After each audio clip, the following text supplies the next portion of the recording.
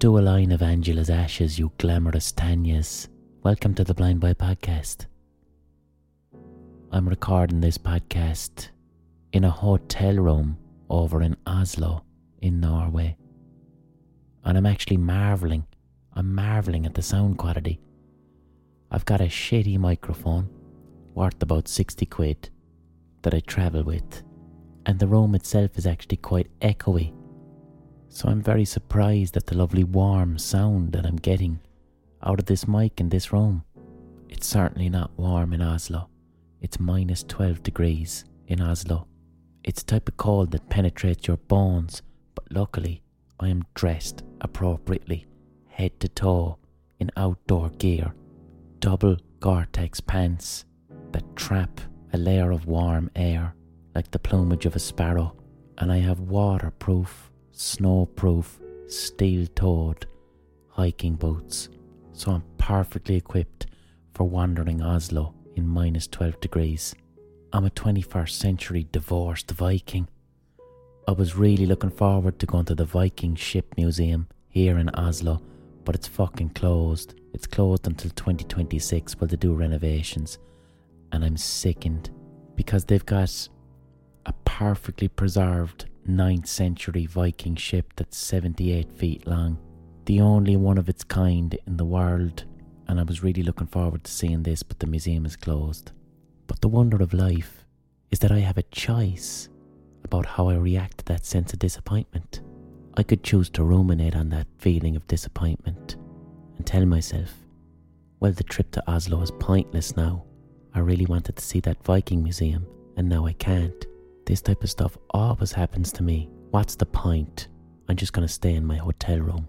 Or I could acknowledge the feeling of disappointment, accept that disappointing things are an unavoidable facet of life. Sometimes things don't go as you planned because events are outside of my control. Let's be curious. Let's see what else I can do in Oslo.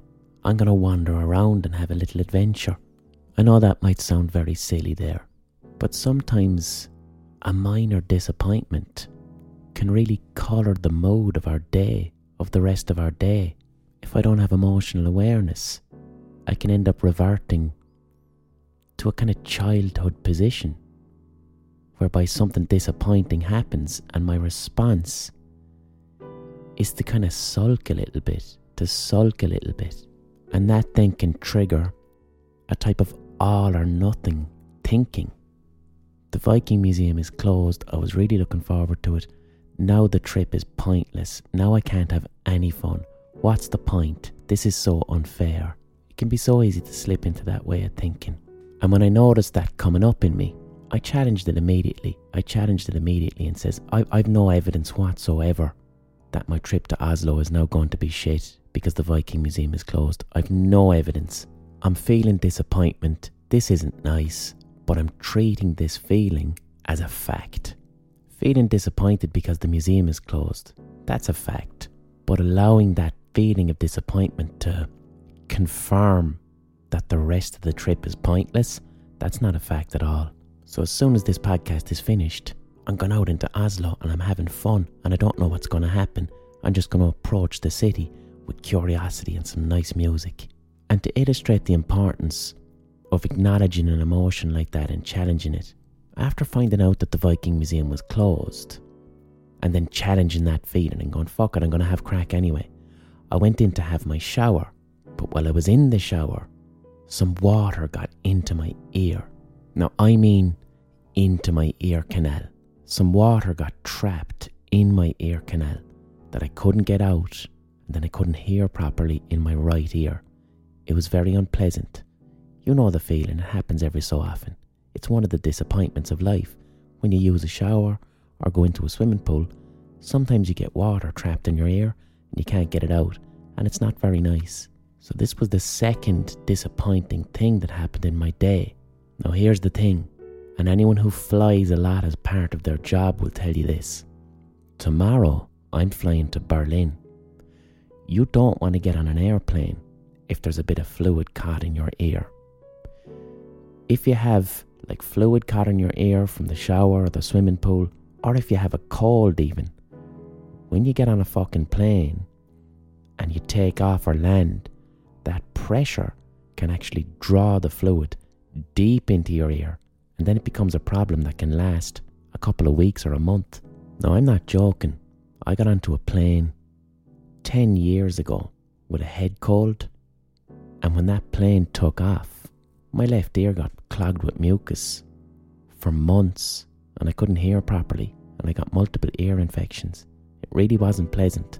So this morning, when I got that water in my ear in the shower, I immediately kind of panicked a little bit. I went, fuck, I've water stuck in my ear. It won't come out. I'm going on a plane tomorrow. Fuck. I know from experience, when I get on that plane tomorrow with the water trapped in my ear, the plane is going to make it way worse, and this could become a problem for months. This is really disappointing. So what did I do? I responded to the situation calmly, went online, figured out how do I get water out of my ear that's just gone in, found a YouTube video. I lay my head on its side and used the palm of my hand to create a suction motion against my earlobe, and that sucked all the water out, and the problem was solved before it got worse. Now, why is this relevant? Why am I even talking about this? I'll tell you why. Because I had mindfully taken ownership of my feeling of disappointment earlier, it meant that I was in the emotionally regulated position to respond to the water in my ear in a solution-focused way. You see, if my mood was, the Viking Museum is closed, this is awful, this is terrible, my day is fucked. If that was my mood, and I'm ruminating on themes of unfairness, when the water then got trapped in my ear, I would have used that as confirmation for that theme of unfairness. I'd have just said, there you go, water's stuck in your ear, now you're fucked, and you're going to get on that plane tomorrow, and you're going to get an ear infection. I would have engaged in what's called emotional reasoning. I'd have been ruminating and feeling that everything was unfair, and then scanning for anything that confirms that feeling of unfairness and not challenge it. And I certainly wouldn't have calmly said, there's water in my ear, how disappointing, let's find a solution. And now I've found a solution, I don't have any water in my ear, I've got my lovely winter clothes, and I can't wait to go out into Oslo and have some fun. And you know what? I might get hit by a car, because life is chaos and bad things happen, and I've no control over that. I've no control over what happens to me, but I have full control over how I react to what happens to me. And there's a wonderful freedom. There's a wonderful freedom in that, in acknowledging that. Acknowledging that I can't create certainty. Anxiety is when I try to create certainty. I can't create certainty. Life is uncertainty, but I am certain that I can respond to uncertainty when it presents itself. That's mindfulness. Why the fuck is he talking about Viking museums and water in his ear? Is this him being autistic again? No, it's just mindfulness. This is mindfulness. To be mindfully aware of my emotions throughout the day. To really be mindfully aware of my emotions. And to catch myself and to challenge myself when my emotions are reactive rather than proactive. And that's mindfulness. That's mindful practice. And when I'm not being mindful of those tiny little things like that, when I'm not being mindful, unnecessary suffering just spirals and grows like a ball that's rolling down a hill and gathering dirt until it becomes massive. Mindfulness for me is catching and noticing the little things early. And I mean literally early, because when you wake up first thing in the morning, that's the best opportunity.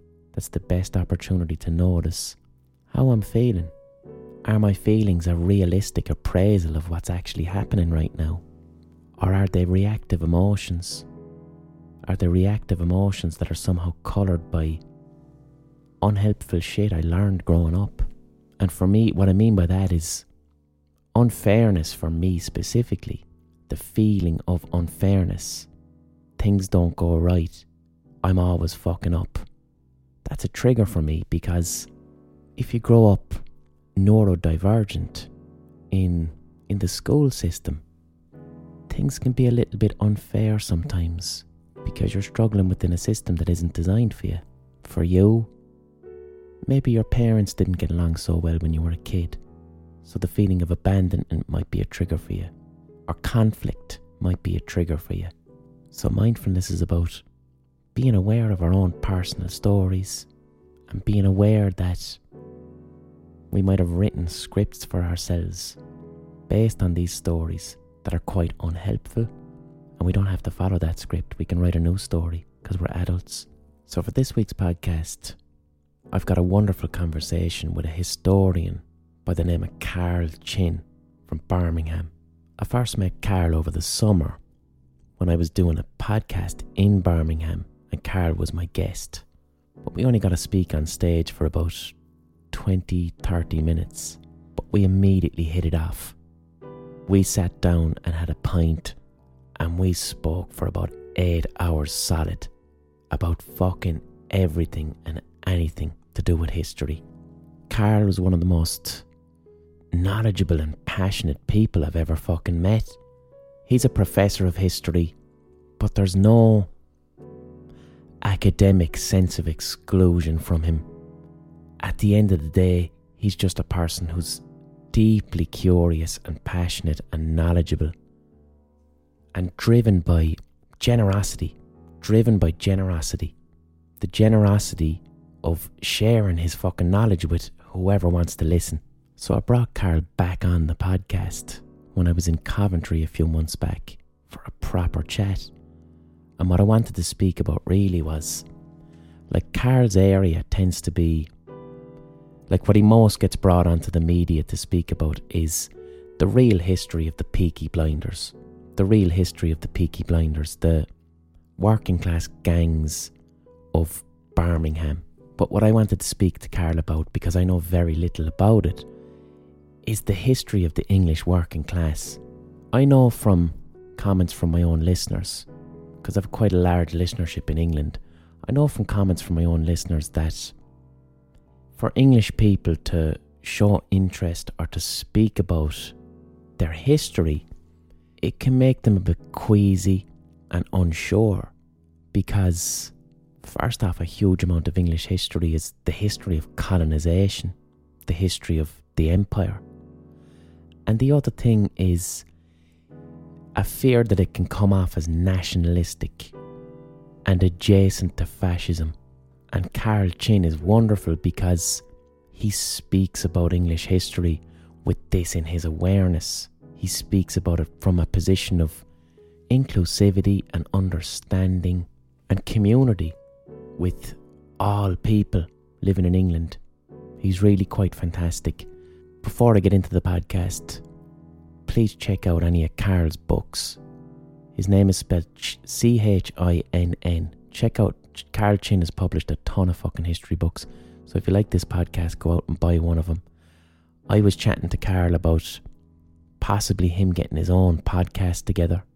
When he does that, I'll definitely let everybody know. I might have him back on again. And I don't do a huge amount of talking myself in this chat because Carl is too fascinating. He's too fascinating. I just sat back and listened, and we spoke about a lot of stuff, from the history of the English working class to the Anglo-Saxons to the Peaky Blinders. We chat about loads. So here's my conversation with Professor Carl Chinn. And before I continue, two things. First off, for those of you who aren't from fucking Ireland or England, Scotland, Wales, Carl's accent it's a Birmingham accent, which is a wonderfully lyrical accent. It's the accent you hear in Peaky Blinders. And then the second thing is, early on in this podcast, I mention an English tree that was cut down, and I can't think of the name of it. It was the Sycamore Gap tree. That's a bit dodgy, isn't it? It's a little bit of a dodgy Coventry chair. Can you move the mic a little bit close there, Carl? And if you... How's that? Can you hear Carl there? Are you all right? Okay.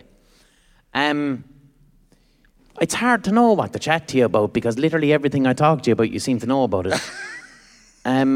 If I had one kind of intention for tonight, and the thing I really want to chat to you about is, so in Ireland, we learn everything about why Britain is bad. And in England, you don't learn anything about how Britain is bad, you know what I mean? But we also don't learn anything about how Britain is good. Yeah. And something I'd love to know more about, because when I'm always talking about the Brits, I make it clear to my audience that who I'm speaking about is the elite, and not the normal, regular working people of England or Scotland or Wales or whatever. And like, I want to know about the English working class. I want to know about that history. I want to know about... And the other thing too, and it's I can say it as an Irish person, right? Because if you say it, it's weird for you. But there's so many English people, and they're like, I don't know, I'm afraid to be even proud of Englishness because of how dodgy that territory is. Now, me as an Irish person, I've no problem being proud to be Irish. I'm well able to explore my culture, my history, and it's encouraged and prideful and compassionate, and on an international scale as well, with solidarity with Palestine and that. But I do feel sorry for poor old English people sometimes. I feel sorry for... I'll tell you what did it for me recently. Do you not remember that tree that got knocked down? Yeah, the one that got down up in the north. Yeah, and I saw how upset people were online, and I felt sorry that it's like, that's something that you can hold on to and that you love and that there's tradition, and no one's going to say, are you Tommy Robinson's best pal? But you know what I mean? Like, the similar thing happened in the Black Country recently. I'm sure many people in the room heard about it, the destruction of the Crooked House pub. Of the what? It's a tremendous building. It was built originally as a farmhouse in the middle of the 1700s, just on the cusp of the Industrial Revolution.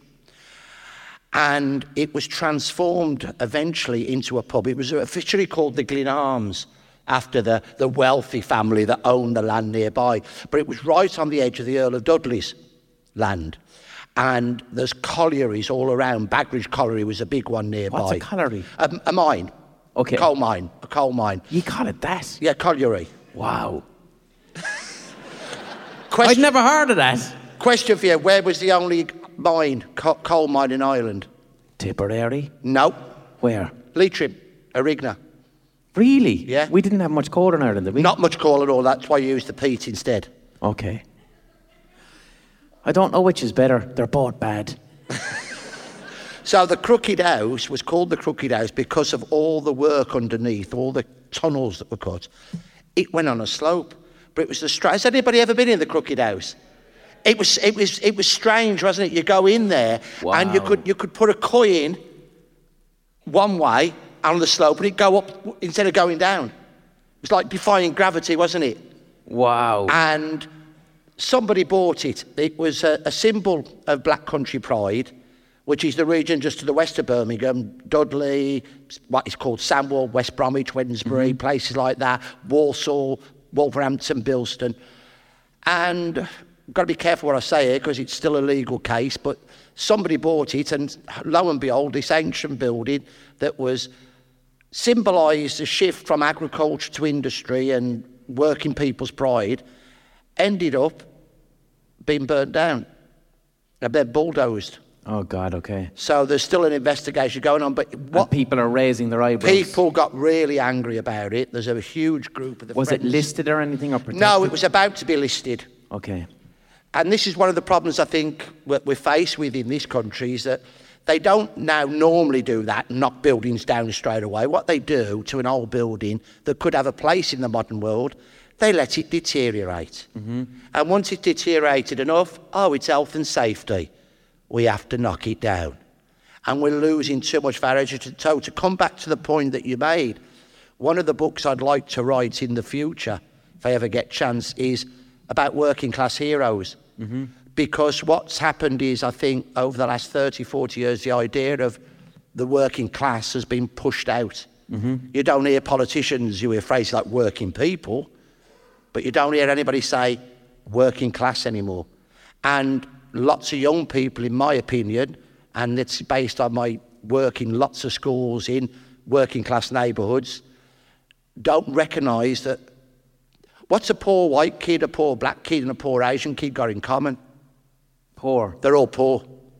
So I'm not discounting the importance of ethnicity and gender and all those nationality, but I think we've got to look at not only what makes us different, which is really important in a region like ours, diversity is important, but also what we have in common, unity.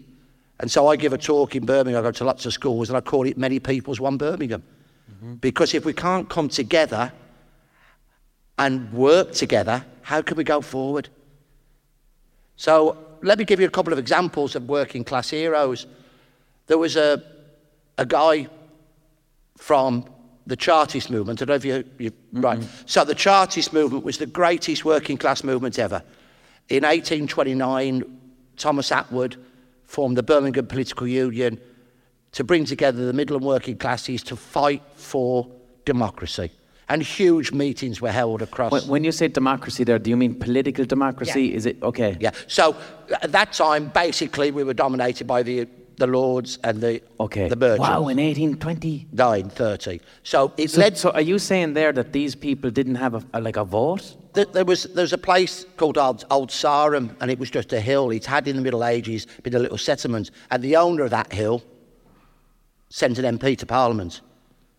There's a place called East Dulwich, which was off the coast of East Anglia. So this hill owner, and did he represent then who? Yeah, he decided who would represent But who were these people? Is he their lord, or does he own a factory? Yeah, no, this was in the countryside, so he'd be the lord of the manor. Is he posh? Is he royal? No, they wouldn't be royal. Okay. They'd be landed... you'd either have the landed elite, which would be like the great lords and ladies, and then you have the gentry, which are the knights of the shires. There's a place called East Dulwich, which was sunk under the North Sea. The lord who owned the land, the coast opposite East Dulwich, appointed an MP to Parliament.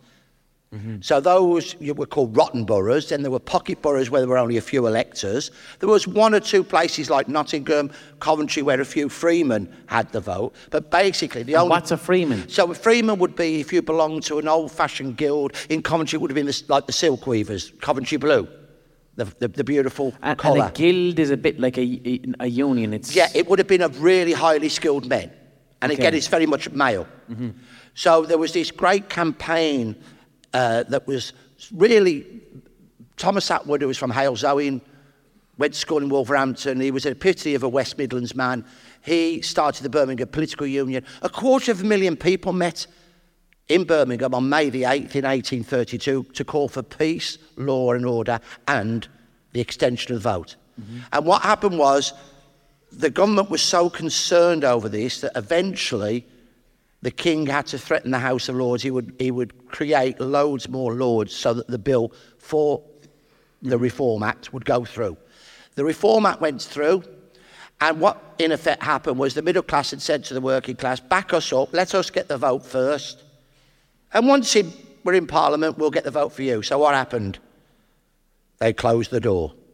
They got sucked in to the political nation. So then what happened was in 1838, the Chartist movement, 6 points to the Charter, universal male suffrage. Do you know what, ladies? What they wanted originally, they wanted universal suffrage.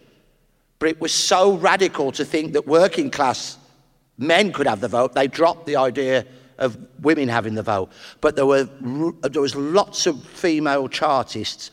So they took the name from the Charter, universal male suffrage, payments of MPs. Now, today we look at that and think, why should we have payments of MPs? If you're a working class person and you want to go to Parliament, how are you going to do that if you're not going to get paid? It's all right for the rich. They still get their money. So that was really important. Getting there back then was probably way more expensive. Very, very stay much. in a tavern, you had a horse, Correct. All that. They wanted equal electoral districts, regular parliaments. Most of the things that we would say today were part of British democracy, the Chartists fought for. So they had huge Was meetings. there ever any violence to put them down? Yeah, there was. There was lots of violence used. Two of the greatest leaders of the Chartist movement were Irish. It does sound like quite Irish activity. There was a man called Brontier O'Brien and Brontier O'Brien. I'm sorry, Brontier O'Brien. Wow. Is that a nickname? No, that was his real name. Wow. Okay. I thought you were going to tell me what it meant. No, I've never even heard of that. And there was another man called Fergus O'Connor. Okay. There was a guy who was originally, we think, from the West Indies called William Coffey. So this was a movement that wasn't about just the English working class. It was all the working class that were living in England. It dropped off. There were more army soldiers in the north of England than had been sent to India because they were so worried about what was happening. There were lots of meetings. Eventually, the Chartist movement slowly disintegrated. Civil war is the fear there, obviously, is it? Or just a peasant uprising? Well, it wasn't even so much as now, because Thomas Hardy was the great writer of the last of what we could call the English peasantry. And when I'm using the term peasantry, I don't mean it in a derogatory sense. I want to say it in the real sense, which means landed people, workers of the land. Is that what it means? Yes, what it really means. Okay. Paisano would be the Spanish equivalent. Paysan in France. So a lot of these words, go across Europe. So Thomas Hardy in the Mayor of Casterbridge, The Trumpet Major, and other novels, he really captured the end of the English peasantry. That's why his books are so inspiring and so important. The end there, like, does that mean they ended up working in factories? Lots of them ended up working in factories, but lots were pushed off the land because, just like what happened in the Highland clearances when the lairds got rid of the crofters because they wanted to have sheep instead of people. Wow. People are being pushed off the land. So what we see with the Charts... economic reasons. Get off the land because we want the resources there of putting sheep or cattle.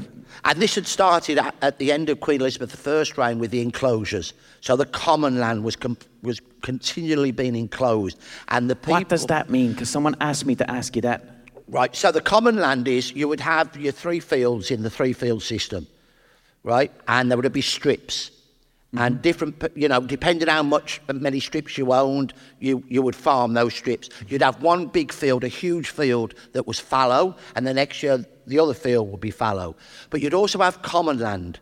And this was really important for the rural poor because they might be able to raise a pig on that common land. Common is everybody. Everybody's in common. How do people not fight over that? They try to, but what you need to understand is the power was with the gentry. So this is often it's not the great lords, the dukes and that. It's the knights, it's the lords of the manors.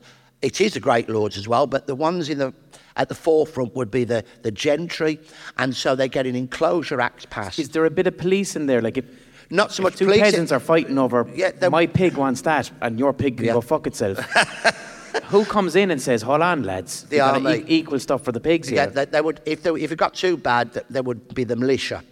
So the militia, basically, in those days, it would be equivalent to what we now call the territorials, but where the territorial should be classless, the militia was very much gentry and those attached to the gentry that relied upon them. And they were often cavalry. So, for example, have you seen Ken Loach's film Peterloo? Yeah, I recommend it to anybody that hasn't seen it because this was 1819, after the Napoleonic Wars, again, before the Chartist movement, there was this great outpouring of desire for democracy.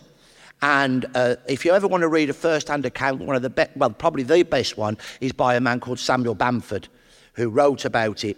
And it was set in Manchester, and they gathered for reform. A huge meeting at St. Peter's Fields in Manchester. And the militia came and attacked them on horseback with cutlasses. And there was a panic. Some were killed by the cutlasses. Others were trampled to death, women and children. Isn't it sad? Generation after generation of violence across the world with women and children and men suffering.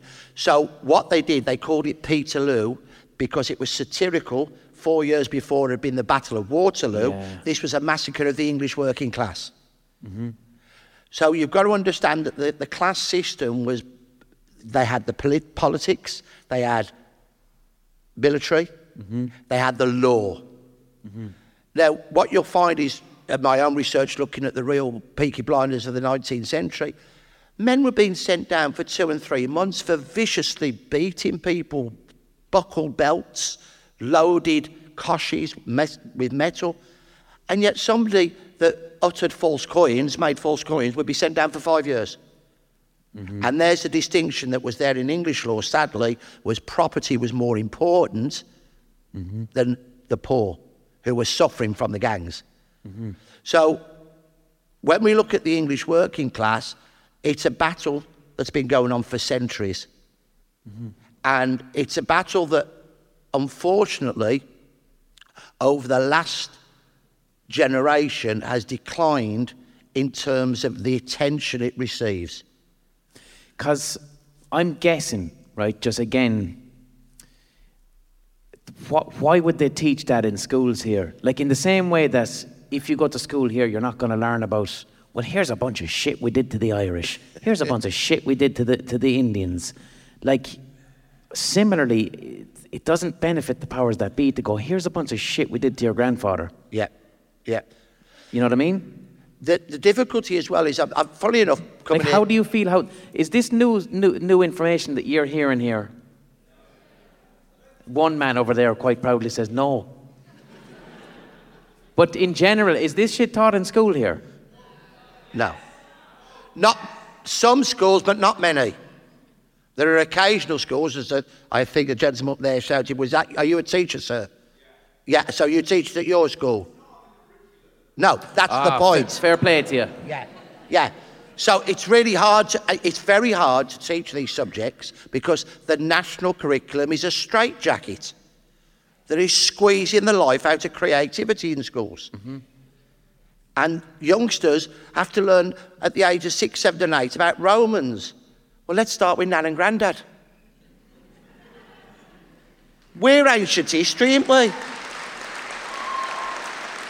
Start with Nan and Grandad, and then you can take them back as far as you want then, because they realise people are people throughout history. And that's the fun of fucking history. That's of course it is. History, when people, if I get asked, why do you love history so much? I say, it feels like time-travelling empathy. Yeah, it is, because what we need to understand, one of the things I think we need to, again, tying into what we've just been talking about, we need to know more about who we are and our own localities so that we can reach out to the world.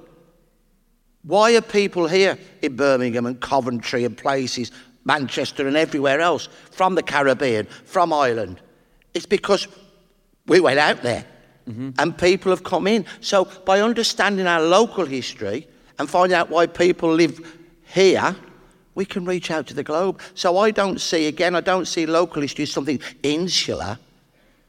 Mm-hmm. It's about opening up our eyes, finding out what is a place name? Why is it called such? You see, it's so interesting hearing this because, like, so from the Irish perspective, right? So we're very much about our history, right? But the general vibe in Ireland, and you'll see this at the moment with, like, the entire world is looking now and going, fucking hell, why are the Irish so vocal about Palestine?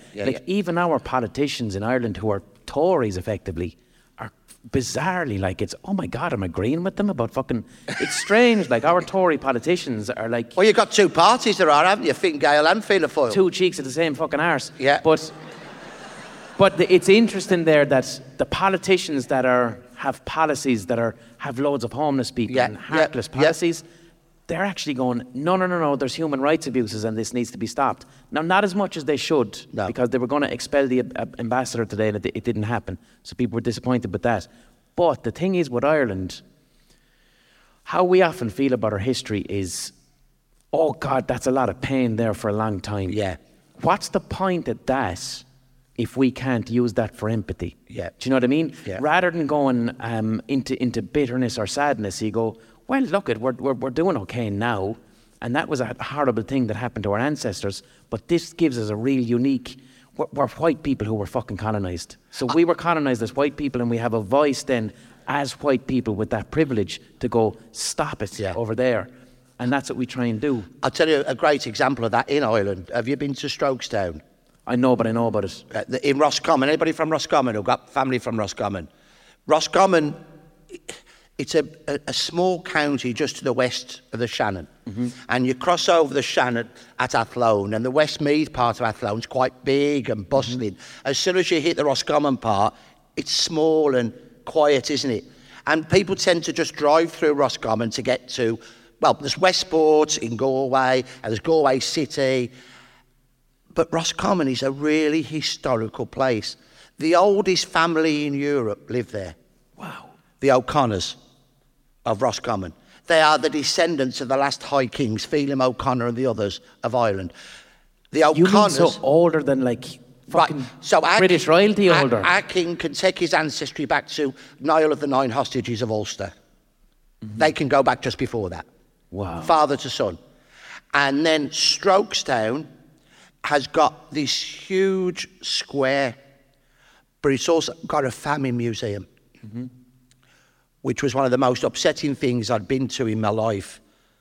But coming back to the point you made, what they did in the museum, because the people around there, the Mahons were the owners, the landowners. They had been Catholic, but they were adventurers, and they joined in with the Anglo-Irish Protestant ascendancy.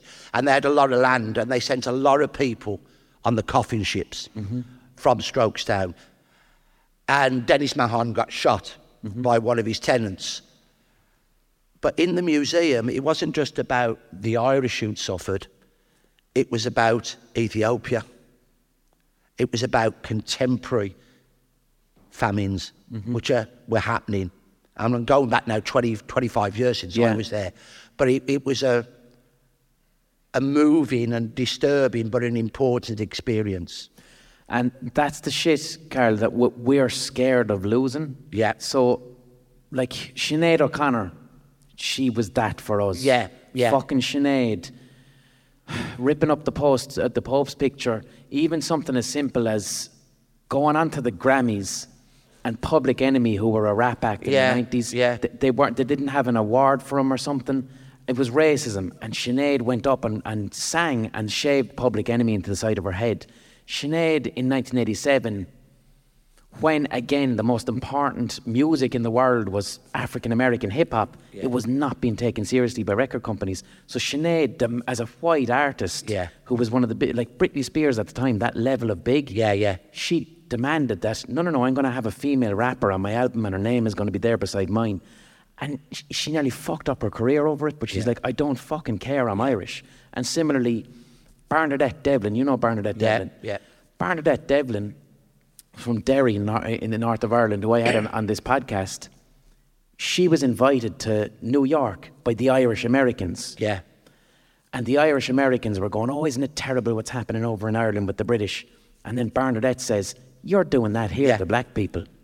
And she took the key to New York City, and instead of accepting it, went up to Harlem and gave it to the fucking Black Panthers. Yeah. And the Irish Americans fucking hated her, and she says, I don't give a fuck because I know what my roots are. And we're very proud of that, and we don't want to lose it. But the sad thing is as well, what you've hit on there, and I've met lots of Irish Americans, a lot of them are racist. I know, yeah. And that's sad, is that people who have faced racism, their descendants, then become racist. And they got there's a brilliant book called How the Irish Became White. Yeah. By Noel Ignatieff was his name.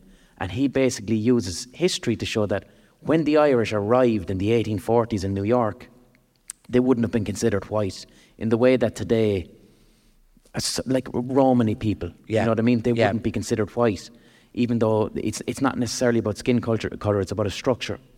And Irish people became the white Irish Americans they are today through acts of brutality against their African American neighbours. They massacred them in New York during the Civil War, didn't they? Yeah. But you see that around the world. Like, man, I got into a taxi in Limerick, and my driver he was a dude from Nigeria who'd been in Ireland a while, and as soon as I got into the taxi, the first thing he wanted to do was complain about Ukrainians. But it made me feel sad. I know. Because that was his way of assimilating. Yeah. And you see that the world over.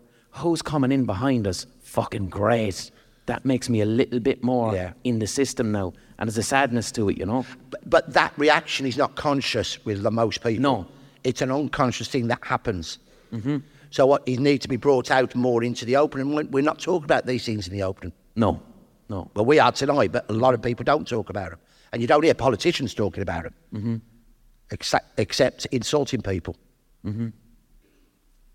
I'm trying to see when our interval is now. Another 10 minutes. I'm trying to figure out what question can I ask you, Carl, that will last 10 minutes long.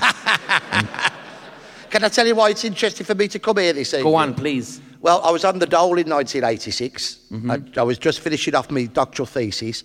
And there was I think he's still here, Professor James Hinton, a historian. And he was going on study leave. And my tutor was a wonderful tutor called Dorothy Thompson. She'd written a lot about Chartist women. And her husband, Edward Thompson, wrote The Making of the English Working Class, which was the first book that really started. I have that book. I haven't read it. It's brilliant. Okay. You've got to read it. It's very deep out. It's very much based on West Yorkshire and adult men who were skilled or semi-skilled. But it was the gate opening to social history. And James Hinton contacted Dorothy Thompson and said to her, could you recommend somebody? And this was my first job here, part-time. I was on the dole, and they allowed me, I think I picked up £25 for a session, and they let me keep a fiver of it. The dole office did. But she was a wonderful influence on me because coming from a working class background, I didn't grow up poor, I grew up well off. Dad was a bookie. But my mum and dad were very working class culturally. So mum was Aston, dad was Sparkbrook. I worked in the betting shops from when I was a kid. I grew up culturally working class and proud to be from there and to know how fortunate I was to have an education. Mm-hmm. My nan left school virtually illegally at 12 to mind the babbies. Mm-hmm. She was the oldest daughter of 12. My dad left school at 13, our mum, 15, went to work in a factory. So I was very lucky. And when I started university, I was the first one of the family to have gone past 16 at school. And I was doing my doctorate. I was married to Kay, my Dublin wife, and we got 2 babbies. And I used to go into the seminars, one-to-one classes with Mrs. Thompson. And after about 3 months, I said to me, Carl, would you call me Mrs. Thompson? I was 26 at that age, 2 kids, married. She said, will you call me Dorothy from now on? I said, of course I will, Mrs. Thompson. Because that's how I'd been brought up. Mm-hmm. And it took me years to overcome that. And I think I've still got that. Is that a class thing? Yeah. That's looking up? Yeah, and not only a class thing, it is a class thing, not necessarily looking up, but not being confident in who we are. I'm sure there's many of you in here feel the same as me. You know, not having a chance to speak to middle-class people when you're growing up. Yeah, and not so much even that, because you didn't see them, but it's the public school kids. I saw it at university when I was teaching. The youngsters from private and public schools were so confident compared to the kids from comprehensives and what would have been. And that means small seeing an opportunity, taking an opportunity. Yeah. No matter how small that is. And so you still have that feeling, though, no matter I'm 67, I've got, I've done all right. But I still feel that, should I have been here? Shouldn't I have done something with, do you know what I mean? Mm-hmm, mm-hmm. That you still haven't got that self-confidence. It could come over as self-confidence, it's something you have to develop. But there's still that inside that, yes, yeah, thank you. Yeah. And then that confidence then can be called aggression. Yes, you're right, because I remember... I remember when I first started, I wasn't going to go to university because I'd worked in the betting shops from when I was a kid, and we'd had a couple of armed robberies, and the old man was determined I was going to go to. I'd had a gun at my head twice, and I went to university and I wasn't going to go, so I put down Manchester, Sheffield, York and somewhere else, and I didn't put down Birmingham.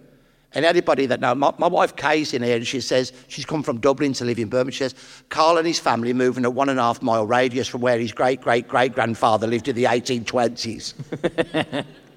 So I ended up, I got accepted at Manchester, and I got decent grades at my A-levels, and I wasn't going. And on the Sunday as I should have gone, our nan turned up, finger missing from a power press accident. My uncle George turned up, emphysema, could hardly talk because he'd got problems from working in a scrapyard. My uncle, these are my great uncles, turned up. He was a polisher. He had to walk with, do you remember the old-fashioned nebulizers?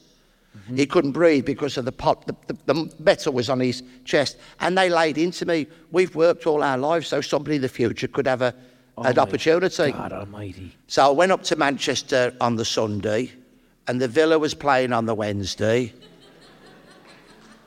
And I met me mates in the hole in the wall, and our mum and dad after. They said, "What are you doing back?" I said, "I can't stick it. I'd only been there 3 days." And it was like, what was it, Tom Brown's school days? We had to wear a mortarboard and a cape in this hall of residence. What? Yeah. And we had to sit at these long tables. And I can't handle How this. long a day were you wearing a mortarboard? No, it was only just to go to dinner. Okay, yeah. What's the point of that? I don't know. So and I gave it another week and I come home. And luckily, the tutor got in touch with Birmingham University and arranged an interview, and I got in there, and that's the only reason I got into university. If not, I'd have been a bookie.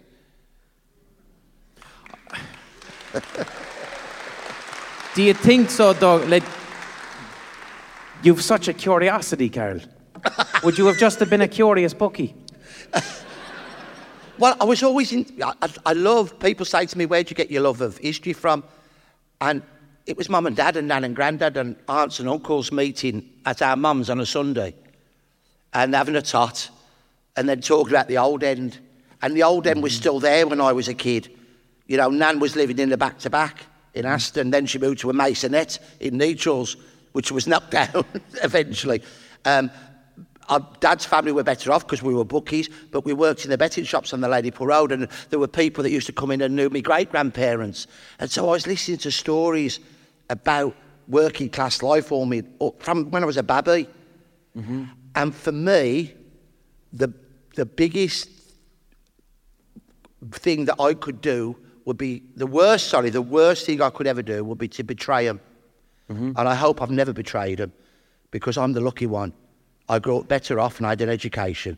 And my duty is to give something back, not just to my mum and dad, but to all those poor working class people who had nothing in their lives but fought and scratched every day to make a better world. And with God's grace, one day, we will get that better world when we can smash that door of privilege and open it up for all our kids.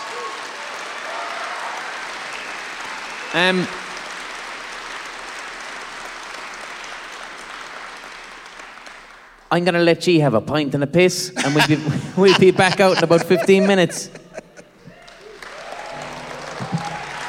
Wonderful opportunity here for a little ocarina pause. I'm gonna fix this microphone. A little ocarina pause here. That was some crack. That was some night I was having there in Coventry. The fucking audience loved it. But let's have a little ocarina pause now. I'm in my hotel room in Oslo, so I don't have my ocarina, but I do have a packet of Norwegian nuts that I just pulled out of my mini fridge. So I'm going to crinkle and shake these Norwegian nuts, and you're going to hear an advert for something, alright?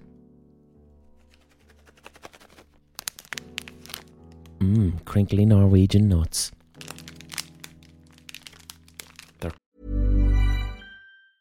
Mom deserves the best, and there's no better place to shop for Mother's Day than Whole Foods Market. They're your destination for unbeatable savings, from premium gifts to show-stopping flowers and irresistible desserts. Start by saving 33% with Prime on all body care and candles. Then get a 15-stem bunch of tulips for just $9.99 each with Prime. Round out Mom's menu with festive rosé, irresistible berry chantilly cake, and more special treats. Come celebrate Mother's Day at Whole Foods Market. Life is full of what-ifs. Some awesome, like what if AI could fold your laundry? And some, well, less awesome, like what if you have unexpected medical costs? United Healthcare can help get you covered with Health Protector Guard fixed indemnity insurance plans. They supplement your primary plan to help you manage out-of-pocket costs. No deductibles, no enrollment periods, and especially no more what-ifs. Visit uh1.com to find the Health Protector Guard plan for you. Called Poly Originalen, which I assume means original Poly nuts.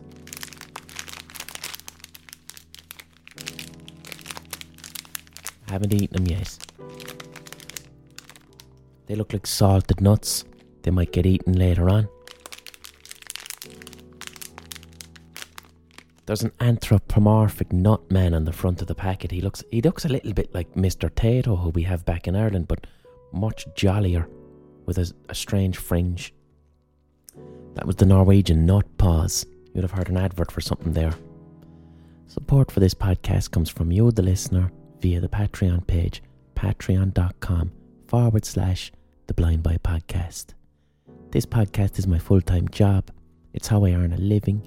It's how I pay my bills. It's how I have the space and time to fail so that I can deliver the best possible podcast to you each week. So if you enjoy the work that I'm doing, this brings you mirth or merriment, distraction. If you enjoy this work that I'm doing, please consider paying me for that work. All I'm looking for is the price of a pint or a cup of coffee once a month. That's it. Alright? Patreon.com/The Blind Boy Podcast. If you can't afford that, don't worry about it. You can listen for free, because the person who's paying is paying for you to listen for free. Everybody gets a podcast. I get to earn a living. It's a wonderful model based on kindness and soundness. And also it means that I'm not beholden to advertisers. If an advertiser comes on this podcast, they do so on my terms. No advertiser can influence my content in any way or tell me what to speak about so that I get more clicks or views or whatever. Fuck that. Each week I make the podcast that I want to make, and this is all possible because of patrons. Patreon.com/The Blind Boy Podcast. Couple of gigs coming up. What I want to plug is the stuff that there's tickets left for. So on the 2nd of, wait a minute now, I can't read dates. 20th of the 2nd, on the 20th of February 2024, I'm in Derry, right, at the Millennium Forum. Come along to that. It's for the Northern Ireland fucking Science Festival. That'll be good crack. Then what have I got after that? Killarney on the 23rd of February, down in the Ineck in Killarney. Wonderful Killarney. And then I suppose the big one after that, my UK tour. I have a big giant tour of England, Scotland and Wales in April that I really want you to come along to. I'm doing fucking Newcastle, Glasgow sold out, Nottingham, Wales in the Millennium Centre in Cardiff, Brighton, fucking Cambridge, Bristol. I think Bristol sold out. And then my biggest ever gig I've done, which I cannot wait for.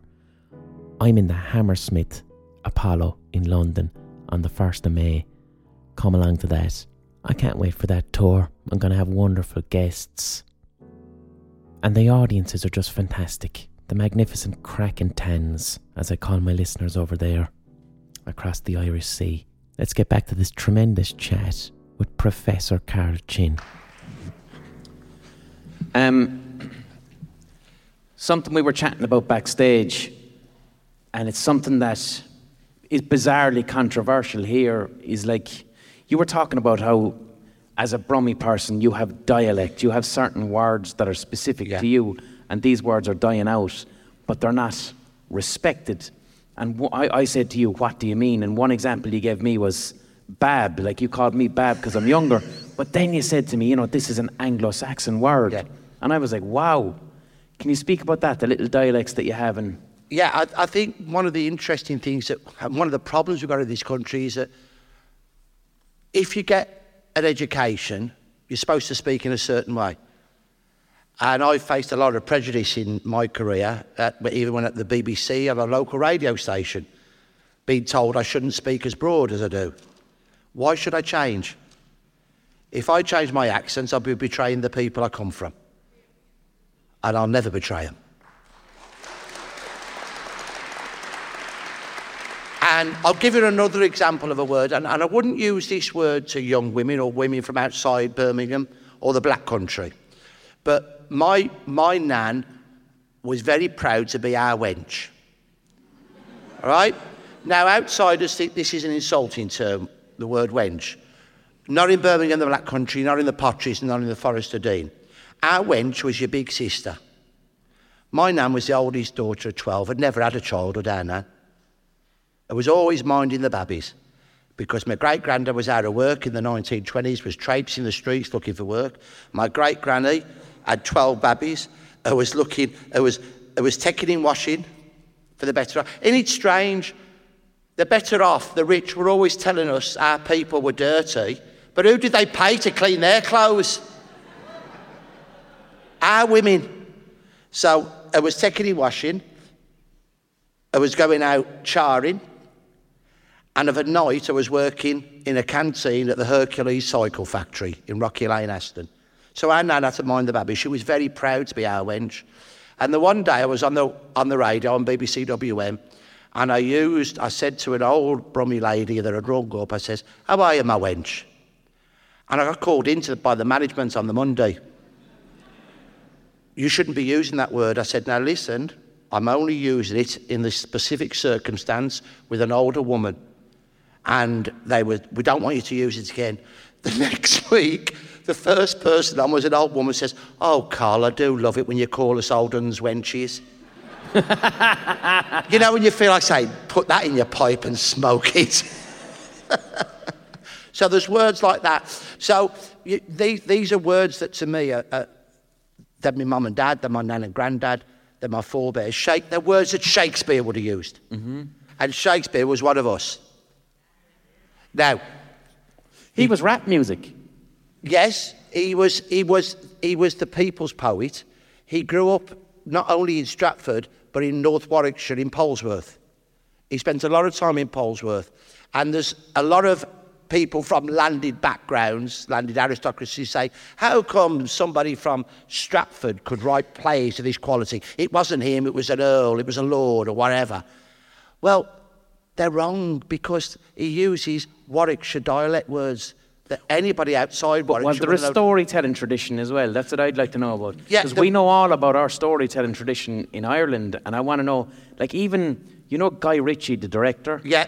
Guy Ritchie said that he learned to make films by listening to working class storytelling tradition in a pub when he was a kid. I think there's two things there. There's oral tradition, which is passed on like the Shonaki. Yeah. From the West of Ireland, the storytellers, the griots of Nigeria. Well, our oral stories in Ireland can go back maybe 10, 15,000 years, and you even see the words. Like, there's even theories about... There's words and stories in Ireland that relate to floods, and some people reckon that it's people who saw the Ice Age. Yeah, yeah. And we still have that through words and stories, because when you don't have fucking writing, and you can't write down a map, you keep these stories going so that you have mountains and lakes and whatever. And it's not just a lake, it's a lake with a magical fish. So you never fucking forget it, you know what I mean? I think what happened here was the industrialisation and the mass movement of people to the towns and cities, the industrial towns and cities. There was a disconnection then with the countryside. Mm-hmm. They brought in as much of the country with them as they could. They raised pigs and chickens in the poorest areas. And they brought their words with them. Mm-hmm. And that, to me, is why those dialect words are so important. So there's words from the countryside? Yes, words from the countryside that come in. So my old man never said, go and chuck it in the dustbins. Chuck it in the miskins. Miskins is from the Anglo-Saxon word mixing for a rubbish heap. It was brought in, it's a North Warwickshire word, brought into Birmingham, into the back-to-back courtyards. In the Merry Wives, is it the Merry? No, it was one of his other plays, and he's got this bloke that they're having at a Barney. I'm sitting at the Royal Shakespeare Company because our Richard was doing drama, and we went there, and I was like you said, I was struggling a little bit, and then suddenly these two blokes were having a Barney, and one of them come out with a list of vile insults, and he said, "Your breath is as foul as anything I've ever smelt from the soft." And I thought, I'm sitting here amongst all these people, I bet I'm the only bloke that knows what the word soft means. It's the old word for drain in Birmingham, but it was a North Warwickshire word. So there's lots of these words, sadly they're dying out. They were brought in from the countryside. Blarting. You go over the wreck, that was the one I was saying earlier, you go, and a big kid would eat you, and you come back to your mum, and they go, "What's the matter with you? Big kid's hit me, Mum." Go back and fight him. "I can't fight him, Mum, he's too big." Go back and fight him, or I will give you something to blart about. And you were more scared of your mum belting you than you was of the big kid. Blarting is the Middle English word from the North Warwickshire for the bleating of sheep. What does the bleating of a sheep sound like? A baby crying. And these words are poetical, and they're historical, and they connect us to our origins in the countryside, but they're dying out. I have a little question for you, and I need to know if this, again, it's something I heard. So I'm going to try and take it back maybe about 800 years around then, right? Okay. So what I heard is that, okay, so the Normans took over here from the Anglo-Saxons. So the Normans spoke something that would be similar-ish to French. And I heard that about 800 years ago, 700 years ago, posh people spoke something Frenchish, and then poor people spoke Anglo-Saxon. And then if I'm eating my dinner today, it's beef on the plate, which is buff, which is French, but it's a cow in the field, which is Anglo-Saxon. Yep. It's poultry on the plate, which is poulet, which is French, and then it's chicken in the field, which is Saxon. So what you have there, even on our own fucking dinner plates, you're looking after the animal, you're caring for it, but I'm eating it. Yeah. Is that legit? Is that real? Yeah. No, the Normans spoke Norman French. It'd be very difficult unless you knew Anglo-Saxon to understand a full Anglo-Saxon, what an Anglo-Saxon was saying. It was does it survive? Is there any... There is Anglo-Saxon writing, isn't there? Or? Well, there's Anglo-Saxon writings. Warwick, fucking Beowulf. Warwick, where we are now, is an Anglo-Saxon name. It means the witch, which is actually... The fucking witch? No, W-I-C. Okay. All right, which is from the Latin vicus, meaning a homestead, where there is a weir, the River Avon.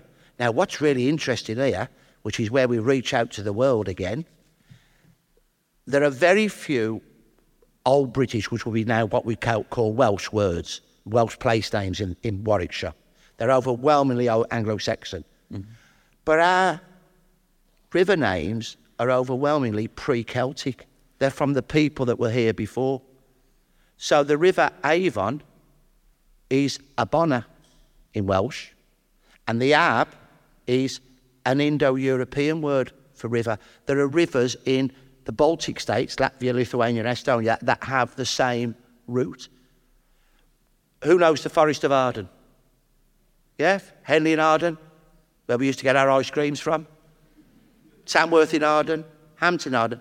Arden is the name of much of North Warwickshire. There's a place called the Ardennes on the borders of France and Belgium, isn't there? It's an upland wooded area. Wow. Arden, much of North Warwickshire, is an upland wooded area. Not a forested area, but a heavily wooded copses, little woods, farms around. That, again, is a pre-Celtic word. Mm-hmm. So one of the things I think that we should start to do is start to look at our origins and understand who we are and how we have all come together.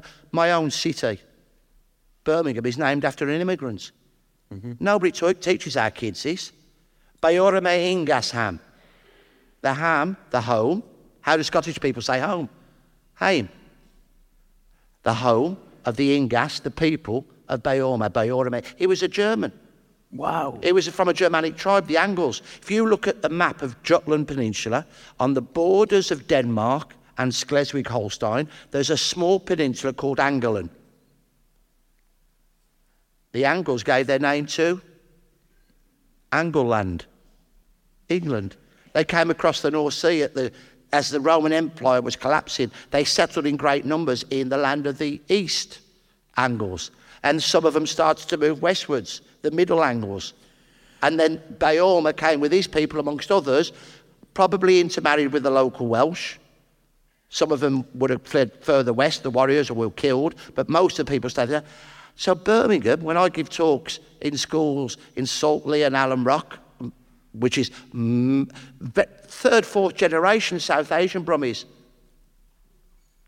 I've got Anglo-Saxon DNA. I'm descended from an immigrant. It might be 1,500 years ago, but I'm still descended from a newcomer. And that's what bonds us. That's what should bond us, understanding. And we need to know a lot more about who we are and where we come from to understand what we have in common.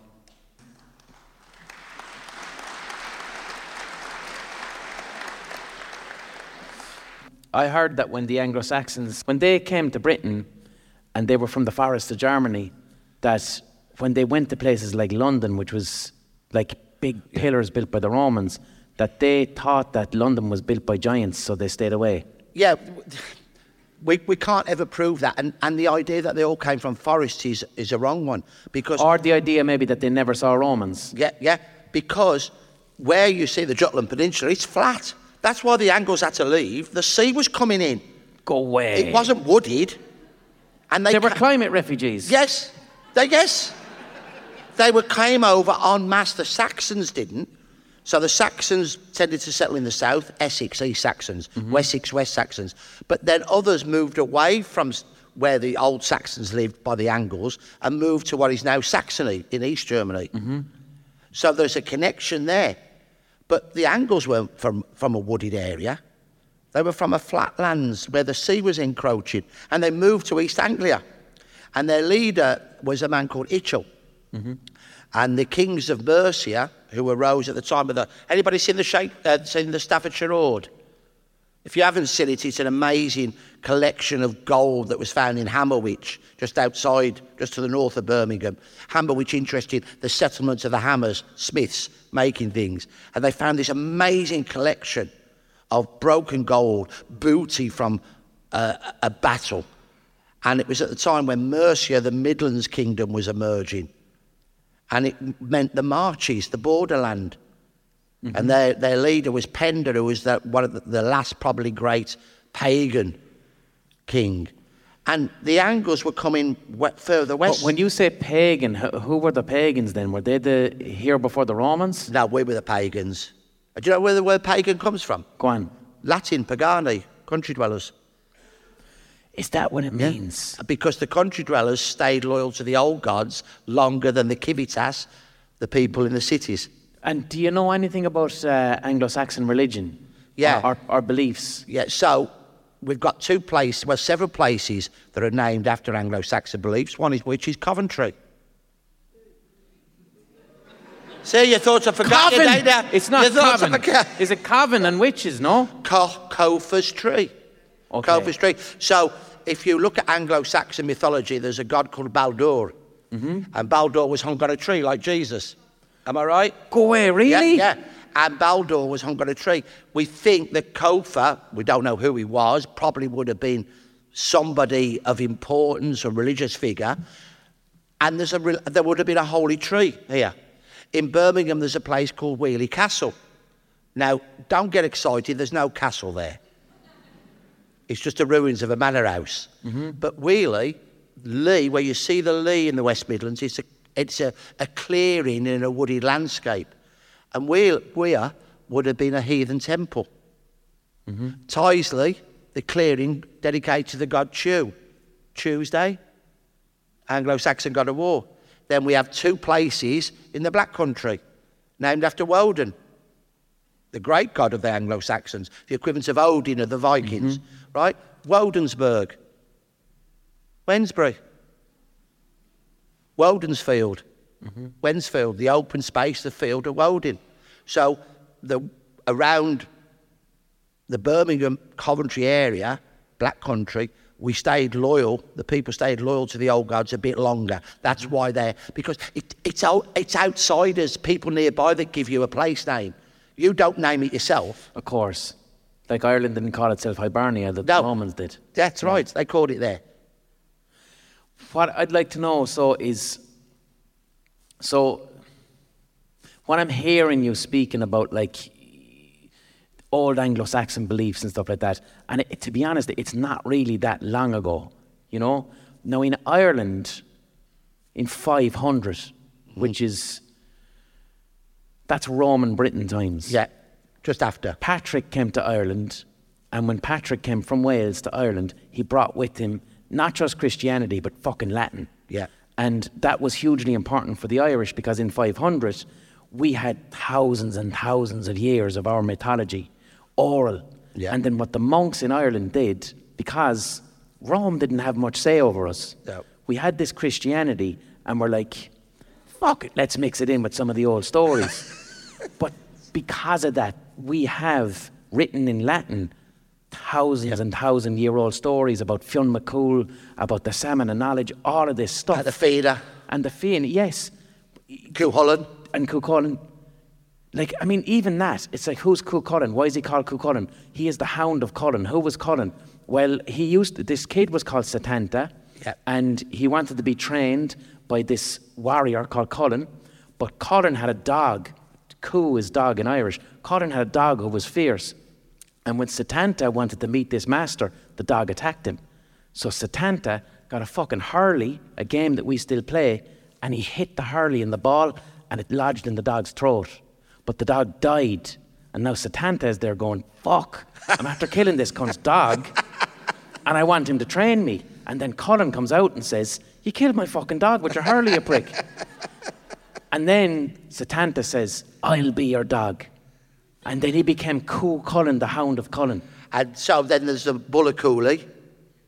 Yes, of course, the brown Bullacooley. So Ulster used to expand officially into Monaghan, Louth and Cavan, as well as Donegal. And they had a great bull. And Queen Maeve of Connacht wanted the bull, didn't she? So she went all her people over to nick the bull. And there's a wonderful trail from Carlingford, which is on the east coast of Ireland, across through the Midlands to Queen Maeve's burial. Yeah, in Sligo. In Sligo. But if you look at that story, which is pre-writing, effectively you've got a fucking map. Yeah. It's a map. Yeah. And what this is, just to go on a tangent, it's what I fucking love about James Joyce. It's why you can rebuild Dublin from Ulysses. It's that tradition. It's the Irish tradition of you can't take it away from us. We will plot out a fucking area with interesting stories, and it's a map if you want it to be. But we had the benefit, like I'm saying, of in the 500s, we got Latin from the Romans, and then we were able to, our monks were like, I'm going to write about Christ, but I'm going to put Cuchulainn beside it. That's what got us fucking invaded. My book is called Topographia Hibernica. And the reason it's called Topographia Hibernica is because when the Normans invaded us, after the Normans invaded ye in 1066, they were like, right, how do we properly colonise the Irish? The Pope at the time was Adrian, he was English. So what... The only English Pope ever. Yeah. What Gerald of Wales did, the normal chronicler, he went and did Topographia of Ireland, this big map of Ireland. And what he was really trying to prove was, look at what they've done to the Bible. Because we've had 500 years of writing, like the stories. And of Celtic Christianity. Yes, a new Christianity that, yes, Jesus is there. Like even the fucking shamrock, which is our Holy Cross, you can trace that back 3,000 fucking years ago. You go to, no longer than that, you go to Newgrange, which is older than the pyramids, and we have it in Ireland. You look at the designs on that, and it's a fucking shamrock. So, do you know what I mean? That's old, thousands of years old Christianity. But when Gerald was coming to Ireland going, let's colonise the fuckers, it's like, look at what they've done to the Bible. These are savages. And then he went and told the Pope Adrian. And it's like, go on, Christianise him, give him democracy. You know what I mean? But the other thing I heard is the Irish, when Rome collapsed in Britain, and the Anglo-Saxons didn't really have writing as such, did they? No, they had runes. But the Irish reintroduced Latin and writing and Gospels to the English. Yeah, it's particularly in the north of England. So there was saints like St Columba and others that came down Scotland to... And as well, was part of Ireland back then too. There was Dalriata. But the south then, they said, Dalriata would have been what is now County Antrim and Argyllshire.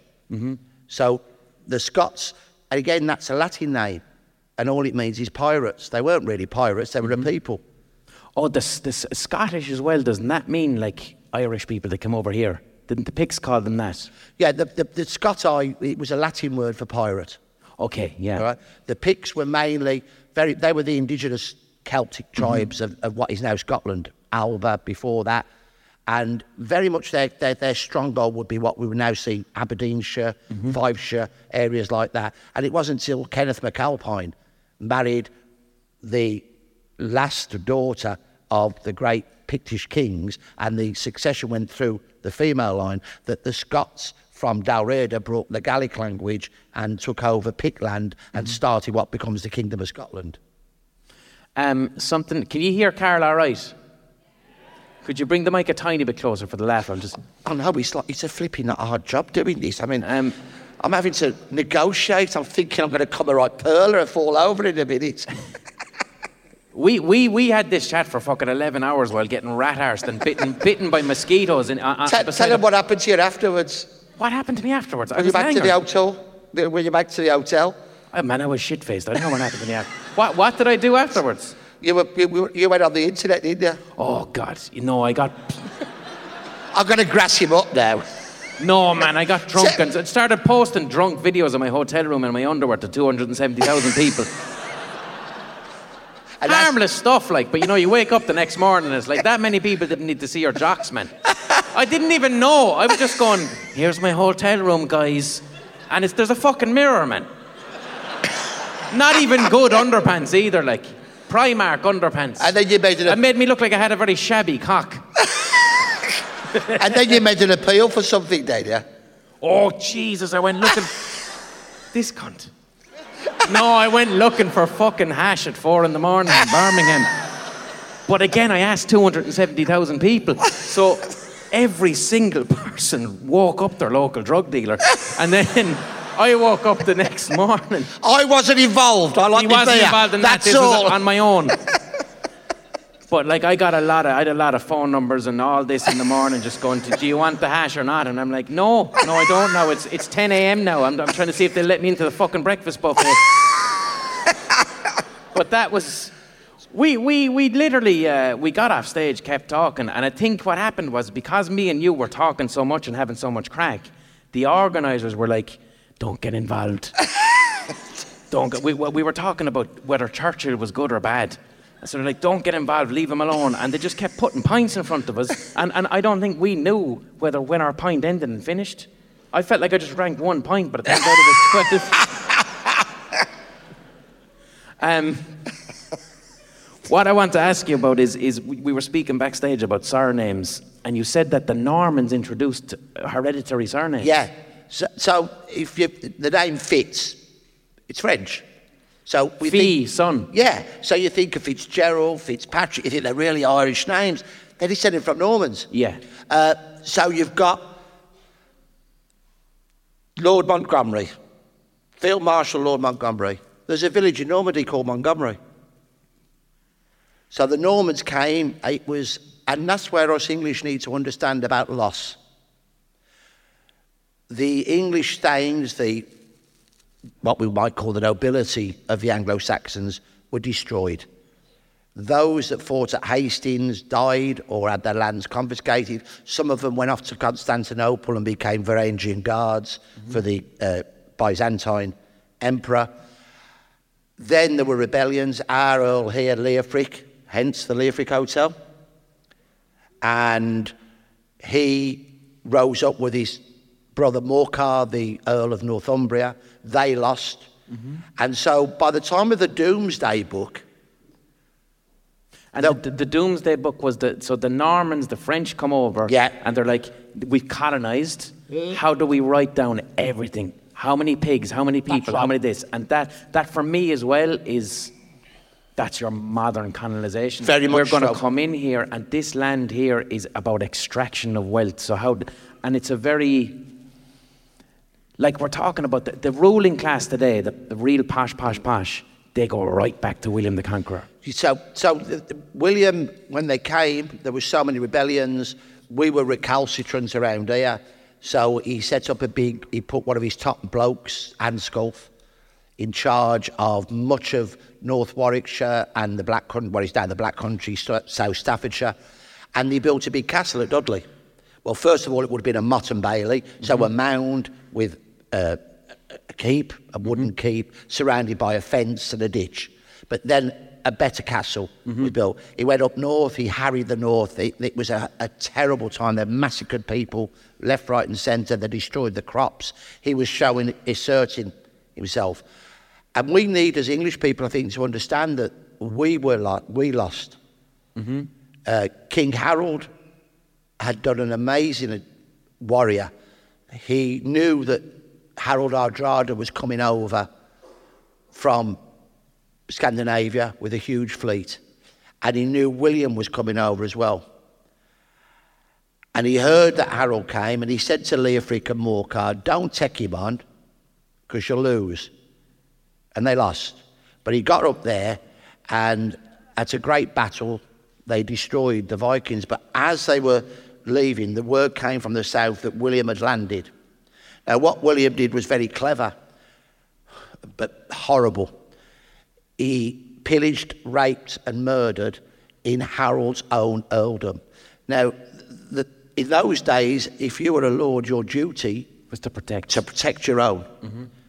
He had to get back, and he told Leofric and Morcar, follow me, bring your men, and I will meet him. And it's really interesting reading the accounts, not in Anglo-Saxon because I can't read Anglo-Saxon, but the translated accounts. The night before the Battle of Hastings, or Sanlac as the Anglo-Saxons called it, the Anglo-Saxons got Kaylied. For those that don't know, that means they got lagging. And they were singing and drinking, and the Normans were all, well, and he nearly won. Harold nearly won. When what they call the third, which was the ordinary blokes that were asked, the peasantry, to fight, they did a decoy, a dummy, and pretended to flee, and they drew him down. And he then sent his top 5 or 6 of his top men on horseback to kill Harold. Mm-hmm. His brothers and most of his bodyguards, his housecarls, were dead by then. And the arrow didn't actually kill him. But can you imagine you've got an arrow in your eye, and then there's 5 men on horseback coming at you?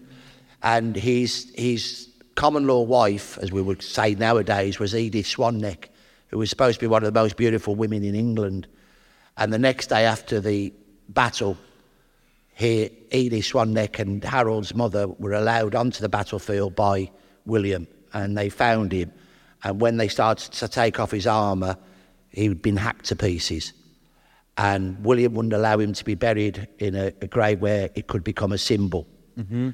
So we need to understand that over the next 20 years, the English thanes lost everything. And by 1086, there were only 2 Anglo-Saxon thanes that still had land. One was in the north of England, and the other was a man called Turchil, and his son was called Ulfwin. And Turchil eventually took a hereditary surname. He was the Lord of Warwick for a time, but the Normans took that from him. But he kept a lot of manors in the North Warwickshire area, in the Forest of Arden. And so, like the Normans had brought in hereditary surnames, Harold would have been Harold Godwin's son, the son of Godwin.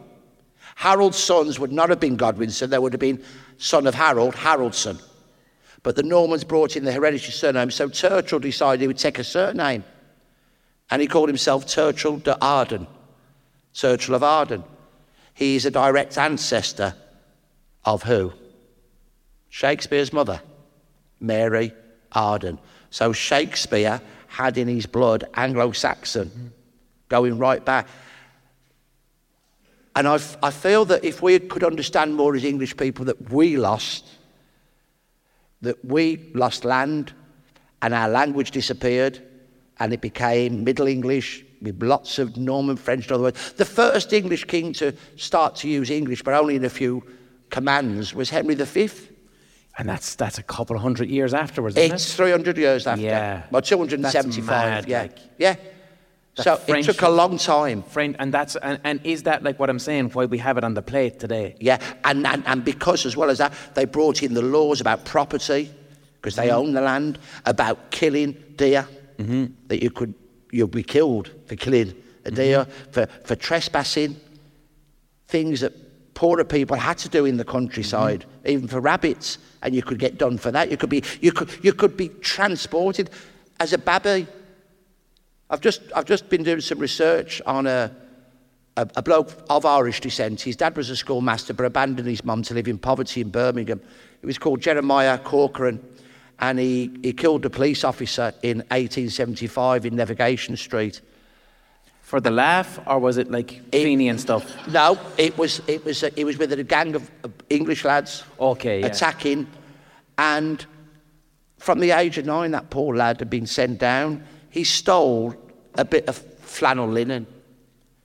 He was sent to an adult prison In 1865, he was sent to an adult prison for 21 days with hard labour. Can you imagine what a terrifying... I'm not excusing what he did later, but what a terrifying experience for a 9-year-old kid to be in a prison with men, many of whom were violent, having to break stones, pick oakum, old rope. You're talking about trauma. Trauma. And trauma responses. And then do you know what happens to him? After he's done his 21 days, he has to do 5 years in a reformatory, which was brutal with beatings. Now, that lad, his mum was...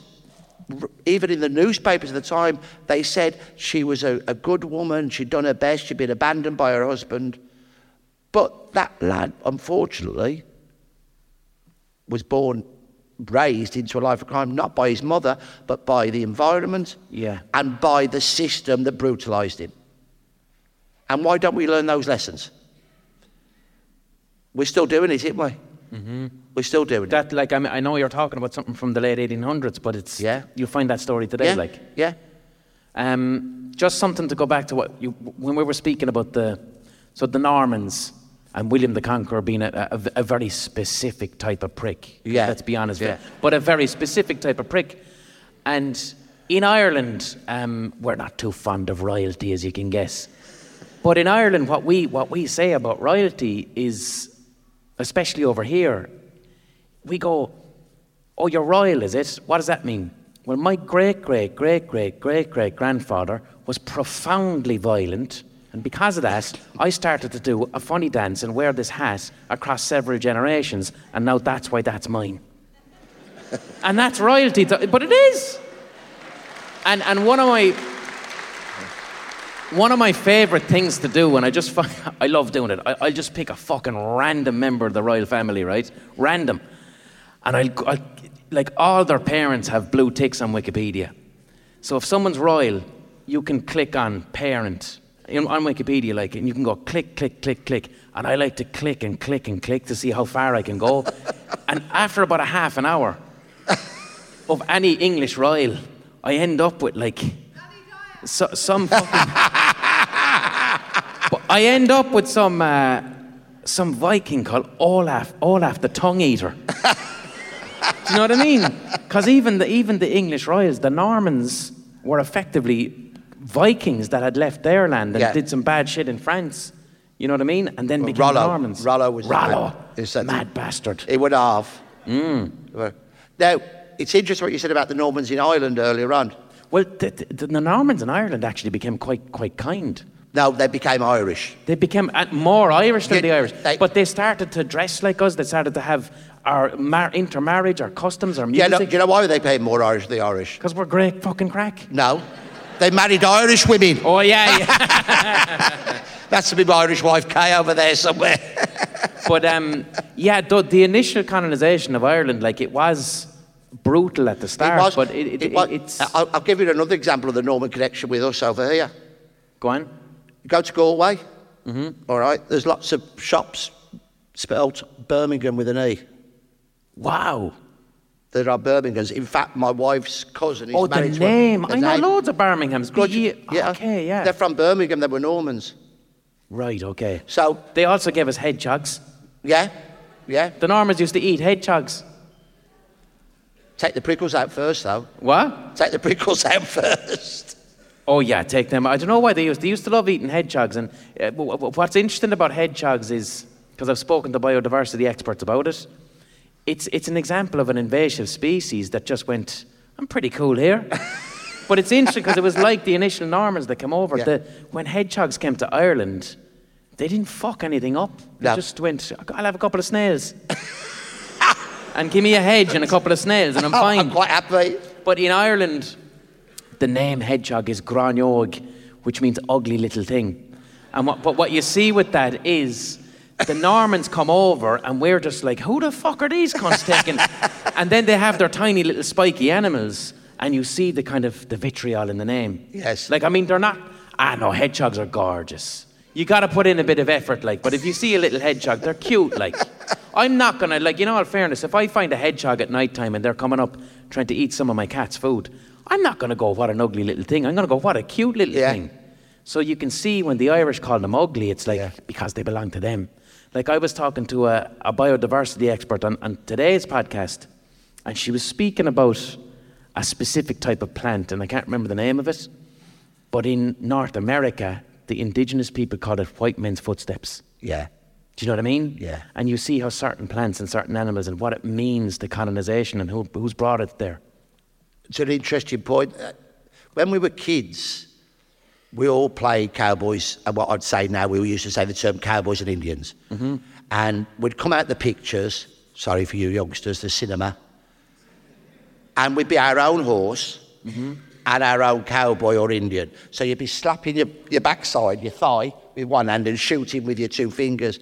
And then a couple of films started to change our viewpoint of the way the Native Americans were treated.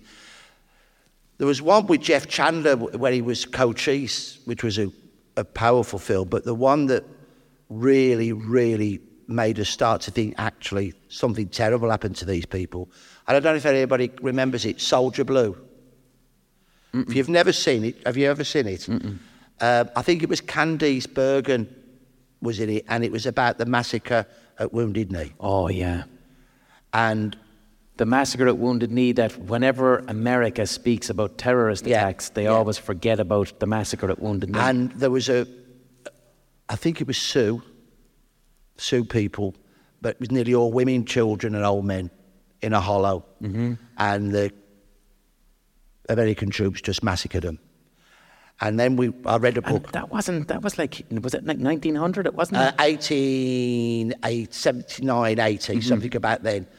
And then there was a book by a man called D. Brown, and he wrote about Wounded Knee, and about he took that and he took it back, and he brought it forward. And if you look at it today, Native American people look at the word reservations. Mm-hmm. It's their land. Have high alcoholic rates, a high male suicide, people who've got everything has been took from intergenerational trauma. Yes. Yeah. And that try and see that. I don't know if it's still available, Soldier Blue, but I remember seeing it. I was only about 16 or 17, and me and our kid and a few mates went, and we didn't come out, shooting and slapping our thighs. It really, really affected us. I think, Dee Brown's book, if you've never read it, it's called Bury My Heart at Wounded Knee. And it is an expose of what really happened. I deliberately haven't asked you about Peaky Blinders tonight. Because, I wanted to give you the thing is, whenever you get asked to speak, it's about Peaky Blinders, and I wanted to give you the opportunity to speak about all the other stuff you're interested in. But could you tell us a little bit about the real Peaky Blinders? Well, the series is pulsating, it's compelling, charismatic actors, modern soundtrack, which you wouldn't have expected. I've got to be honest here now, Kay's here, my wife, she'll tell you, never watch a historical series with a historian that writes about that period.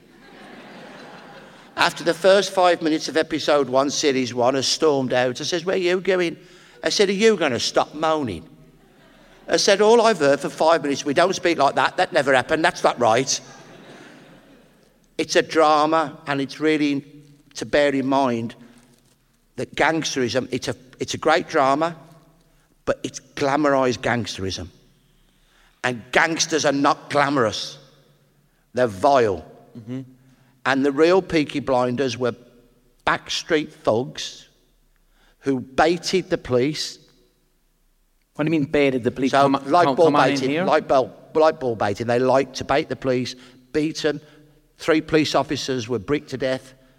1 was murdered by Jeremiah Corkery. The predecessors of the Peaky Blinders were called sluggers.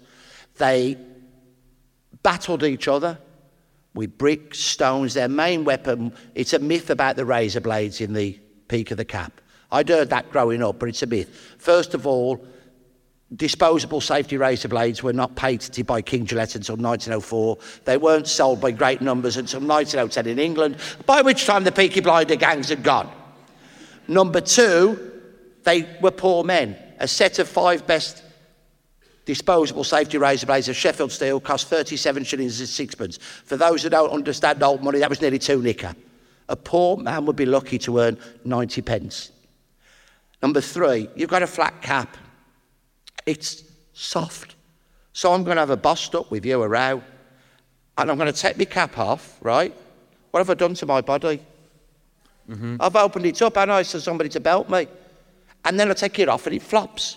But what I'm going to do is going to take my cap off and go, just wait a minute, mate. I'm just going to fold it up so I can slash you. So it's not feasible. And number 4, most importantly, the original Peaky Blinders did not wear flat caps. And I've proved this with photographs from the West Midlands Police Museum, from the old Birmingham City Police, and also from memoirs of police officers and a few rare memoirs of people from the time. They wore what was called a billycock, which was a bowler hat. And what they did, they had a very tight prison-cropped hairstyle because they liked to show off to their girlfriends where the baton, the truncheons of the police had scarred them, or the belt buckles. Their main weapon was a belt buckle. So they'd take the belt off. They must have wore braces, else the trousers would have fell down. And they'd wrap the belt there. And then they'd grab the belt in the palm of the hand, and then they would buckle about 8 inches that were left, and they would slash. Terrible injuries were caused. And the billycock, they had this very tight hair, but a lot of them liked to quiff. They had a long quiff at the front, and again, I got photos of this to prove the reality of the memoirs that I found and the contemporary statements. So what they would do with the bowler hat, it was called a billycock, they would wet the brim, hold it over the fire and make it like a funnel. And when they put it on, they would wear it jointily to one side of the head to show off the peak, the quiff. Yeah. Hence the peak blinded the eye. They not only baited the police and battled each other viciously, they bullied the hard-working, decent poor amongst whom they lived. And I think this is really important to get these points across. They were not heroes. They were wife abusers. They were petty thieves, many of them. They'd go in a pub and order a round and wouldn't pay, and if the publican asked for money, they'd smash the pub up. They weren't organised criminals, like the Crays and others. They were backstreet thugs. One of whom was my great-grandfather, Edward Derrick, who was a wife abuser. When I was researching my dad's street, older people on my dad's street said he used to come home mucky drunk, and that my great-grandmother would run with my grandmother, Maisie, into the Brewers, the shared communal washhouse, or else next door to Granny Carey, because he wouldn't go into Granny Carey's house because they'd got 5 sons. But if she didn't get out in time, he would beat her brutally. He smashed the house up. He was a thief. On one occasion, he had several occasions he assaulted the police. And on one occasion, he was in a fight with a bloke, hit him with a shovel. That never worked. So I don't know why it was there, but there was a meat cleaver, and he cleaved the man's head. The man lived, and he only got 3 years. And he came from a line of violent men and abusive men. So it's really important for me when I'm going to schools, there's always a group of lads in tough areas that are... Do you know this weekend, do you know the fascist marches in London this weekend? Yeah. All of them had the flat cap. Yeah. There was a lot of flat caps there, and I knew that these are fascist, hateful people marching today, Tommy Robinson's people, and they're trying to look like Tommy Shelby. Yeah. And what the fuck is going on there? So there is a danger there. Who's identifying with that as a type of Englishness, and why? Yeah. So that to me is a real danger, and that, so whilst not acknowledging the power of the drama, it is a drama. And mafia-style godfathers, like Tommy Shelby, are not respectful to old people, do not treat women well, and are not kind to children. Well, you just look at them today, find me the nice ones today, they're all pricks. Well, you look around last week, a lot of men in Belgium and elsewhere, Italy, were arrested for belonging to the 'Ndrangheta. I probably mispronounced that. This is the Calabrian. Oh, they're the lads, the Calabrian, yeah. The Calabrian mafia now they've come from the mountains, they control the cocaine trade in Europe. You've got the Camorra in Naples, you've got the mafia, obviously, in Sicily, and they've got tentacles everywhere. The Albanian mafia control the importation of cocaine into Britain. Do you know about the connection between the mafia and, remember all the Somalian pirates that we saw? Yeah. So if you look at that coast there, what is it called, between Italy and Africa? The Horn of Africa. Horn of Africa. So a lot of Somalian people there for years and years were fishermen, Yeah. right? Yeah. But the mafia for years and years and years in Italy were doing rubbish scams. So the mafia would take over the rubbish trucks, but then they wouldn't dump it ethically. They'd dump it in the sea. Yeah, killed all and the years fish. and years and years of the mafia dumping in the sea around Italy, killed the fucking fish in the Horn of Africa. And then the people from Somalia were like, there's no more fish. Yeah. What do we do? And then piracy came from that. Yeah. So, and if you look at Naples, there's huge mountains of rotting rubbish outside Naples. So, gangsterism is not something that is to be admired. They are not anti-heroes. So enjoy the drama, enjoy Sopranos, but Tony Soprano is not to be admired. Have you watched The Sopranos? Yeah. Yeah. They do a good job of showing that he's not to be admired. Yeah. I think they do. What do you Yeah, think? I think they do it, overall- but they're also quite compassionate with it Well- because they show his trauma and wounds. And what you get a sense with Tony Soprano, which I loved, is there's actually a good man in here, Waited to break out. but his circumstances, his life, what he saw around him, no way. And inside him is this nice person, and he cannot show that. So I think the equivalent of the Peaky Blinder backstreet gangs today would be the postcode gangs. You know, where kids in London and Birmingham and elsewhere are killing each other for coming from the wrong district. But I think then drugs has added to that, because they're not only backstreet gangs fighting each other for territory and toxic masculinity, but they're also fighting each other for control of earning something from selling drugs. And then I think that's the difference. trauma of poverty. Yeah. So, and I think we've got to be aware here that it would be a calumny to say that because somebody's poor, they're going to be criminal. The vast majority of poor people are hard-working, respectable people, striving every day to get out of the poverty imposed by an unfair system.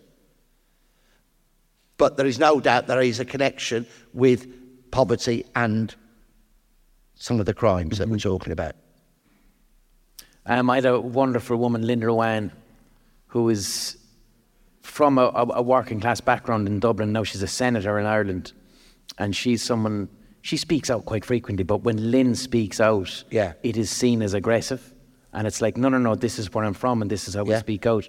But she speaks quite well about that, about the poverty and how the pressures of it. But what you've said there again is another problem with gender bias, isn't it? If a man speaks strongly, he's speaking strongly. A woman speaks strongly, it's being aggressive. You know, a woman's talk is gossip, innit?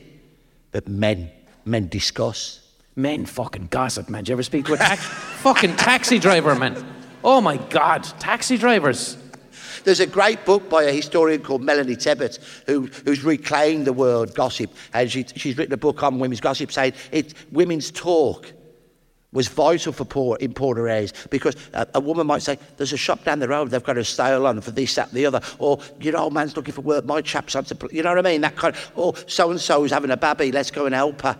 So there's this, it was a wonderful book by Melanie Or Tebbett. whisper networks to keep other women safe, and that's... I mean, talking, and this is again another problem, talking of gangs in Finglas, where my wife comes from, there's a gang leader who's very powerful, and in the newspaper he's called Mr. Flashy. Yeah. Mr. Flashy. Oh, that's the Irish fucking newspapers, man. Yeah. I don't know what they're doing. The Irish newspapers give the gangsters names and follow them around like they're fucking Diana Ross. Yeah. Like, it's bizarre. It's a very unique Irish problem. The monk. The monk. How could he be a flipping monk when he's a... I think it's because he was quiet. I think that's why. I'm going to end the chat there because there were audience questions after that, but I don't want the podcast to go on for too long. That was a tremendously enjoyable night that I had there in Coventry with Professor Carl Chinn. Like I said, go out and buy his books. Hopefully he's going to be doing his own podcast at some point, so I'll probably have him back on for that. I hope you enjoyed that conversation. I'm going to be back next week, most likely with a hot take, when I'm back in Ireland, back in my studio. But right now, I'm going to fuck off into Oslo, experience the cold, and get ready for my gig later on tonight. And also, tomorrow, I'm hoping to use a flotation tank. I've never been in a flotation tank before, like sensory deprivation. So I'm going to do that tomorrow, because the company that brought me over to do these gigs in Oslo is actually a flotation company. The name of the business is Floating Oslo. If you're ever around Oslo and you want to use a flotation tank, get onto Floating Oslo, and Carl there will sort you out. He was a sound man from Glasgow. Alright, dog bless. I'll catch you next week. In the meantime, rub a swan and genuflect to a worm. Kiss a cat. I'll see you next week.